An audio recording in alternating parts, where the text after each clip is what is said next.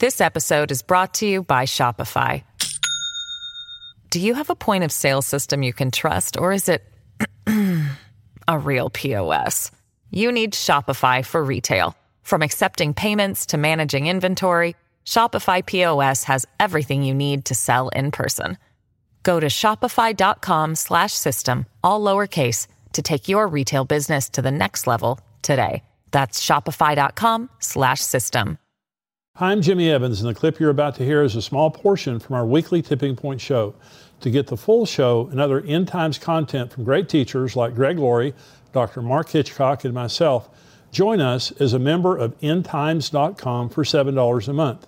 Become a member at endtimes.com for articles, videos, full episodes, and more.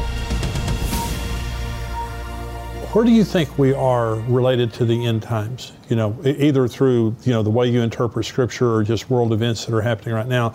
Because of your knowledge of Hebrew and your knowledge of Israel, what do you think is the significance? And you talk in your book, Mysteries of the Messiah, a lot about the Feast of Israel.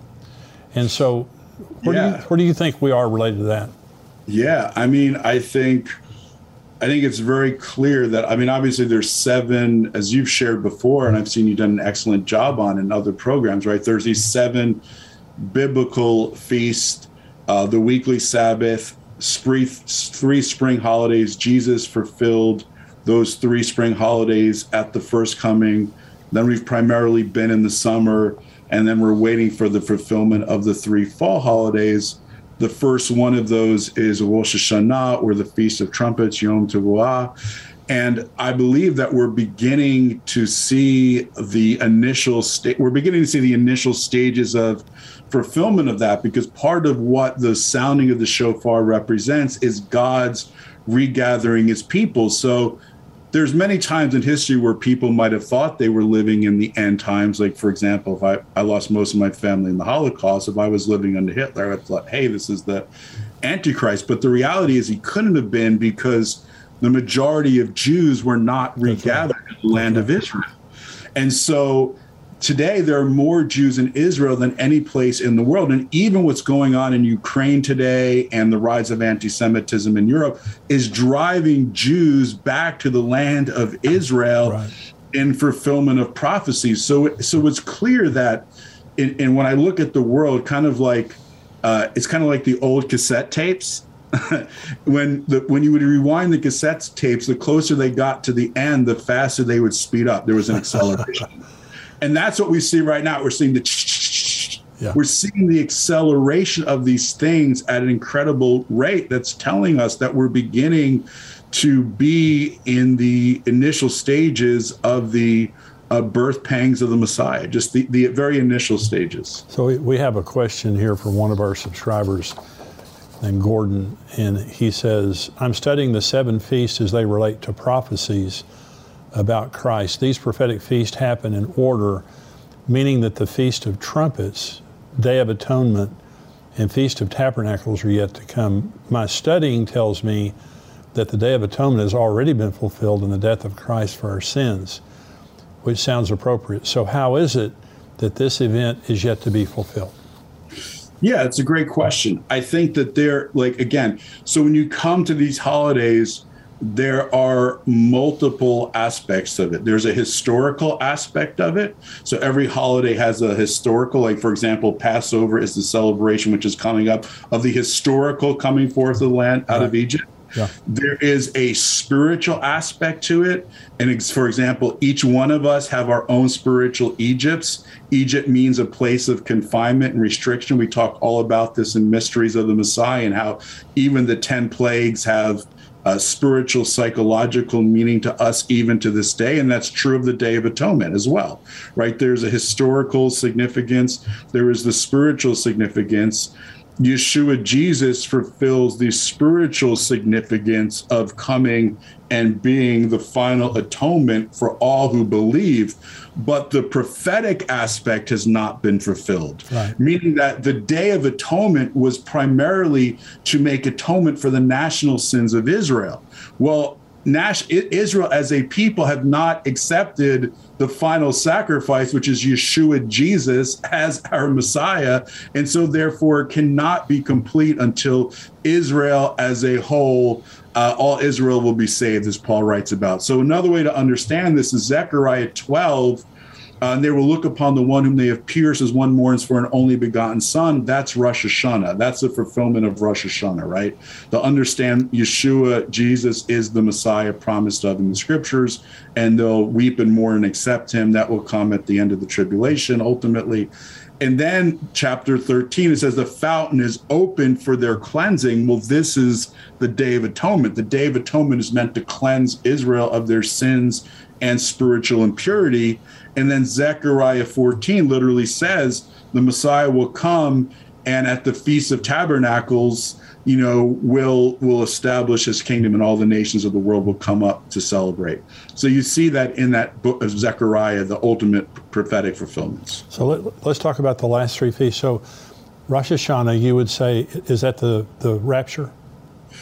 Yeah, the Rosh Hashanah has several different aspects. There's an aspect for Israel and an aspect for the church. So the aspect for Israel in Isaiah talks about the shofar will be blown and those who are perishing in Assyria will be gathered, right? So one is the regathering of Israel, national Israel regathered to their land. That's one part. For the church, yes, for the church, the blowing of the shofar represents God's people being regathered to Jesus to be saved and protected from the wrath that is going to come in the time of the tribulation. This episode is brought to you by Shopify. Do you have a point of sale system you can trust, or is it a real POS? You need Shopify for retail. From accepting payments to managing inventory, Shopify POS has everything you need to sell in person. Go to shopify.com/system, all lowercase, to take your retail business to the next level today. That's shopify.com/system. You're listening to a clip from our full Tipping Point show. To get the full show and other End Times content from great teachers like Greg Laurie, Dr. Mark Hitchcock, and myself, join us as a member of endtimes.com for $7 a month. You used an example in your book of, it was talking about Saul was a certain age when he became king. And in the English, in the way we translate it, we don't know what it doesn't say the age. Right. But using the gematria, he was 53 years old. Is that right? Exactly. Yeah, you're right. And so that's one of the examples of one of the earliest uses of numerical values in the scriptures is this passage where it talks about Saul's age. I mean, a lot of English translations don't either don't translate it, or they have to pick an arbitrary number. But when you look at it like this, and we see again, like there's some ancient Jewish coins that were also using this pre-first century to mark the number of year of the reign of the king that it was. So this is something that predates Jesus, right? And this is something that, again, we see the most famous is the mark of the beast, right? Everybody knows the mark of the beast is 666. Basically, what that's using is the gematria, right? It's saying this individual, this Antichrist individual, his name will add up to 666, which is significant that that's the number that's chosen because, on the one hand, 6 is the number of the physical. God creates the world in 6 days and he rests on the seventh day. In Jewish thought, anytime you say something 3 times in a row means the most. That's why the angels cry out, holy, holy, holy. It's the most holy. So if 6 represents the number of the physical world, 666 represents complete materialism disconnected from any spirituality. It's all physicality disconnected from any spirituality. And that's why it's the mark of the beast. You're nothing more than an animal if all you're interested in is your physical needs. You know, that I read that in your book when you said that. I went to a debate with Christopher Hitchens, the famous atheist, was debating Professor McGrath of Oxford University. And he said, Professor McGrath was trying to make the case for we're spiritual beings in a spiritual universe. And Christopher Hitchens, who died later of brain cancer, he said, we're animals, get over it. There's nothing special about us. We live, we die, and that's all there is to it. When you take the Antichrist and you say, we're just animals, we just live in a physical world, completely detached from God, that's the Antichrist. That's the person who's going to step onto the world scene, and he'll fit right in the world we're living in today. Thank you for listening to this clip from our full Tipping Point show. To get the full show and other End Times content from great teachers like Greg Laurie, Dr. Mark Hitchcock, and myself, join us as a member of endtimes.com for $7 a month. Become a member at endtimes.com for articles, videos, full episodes,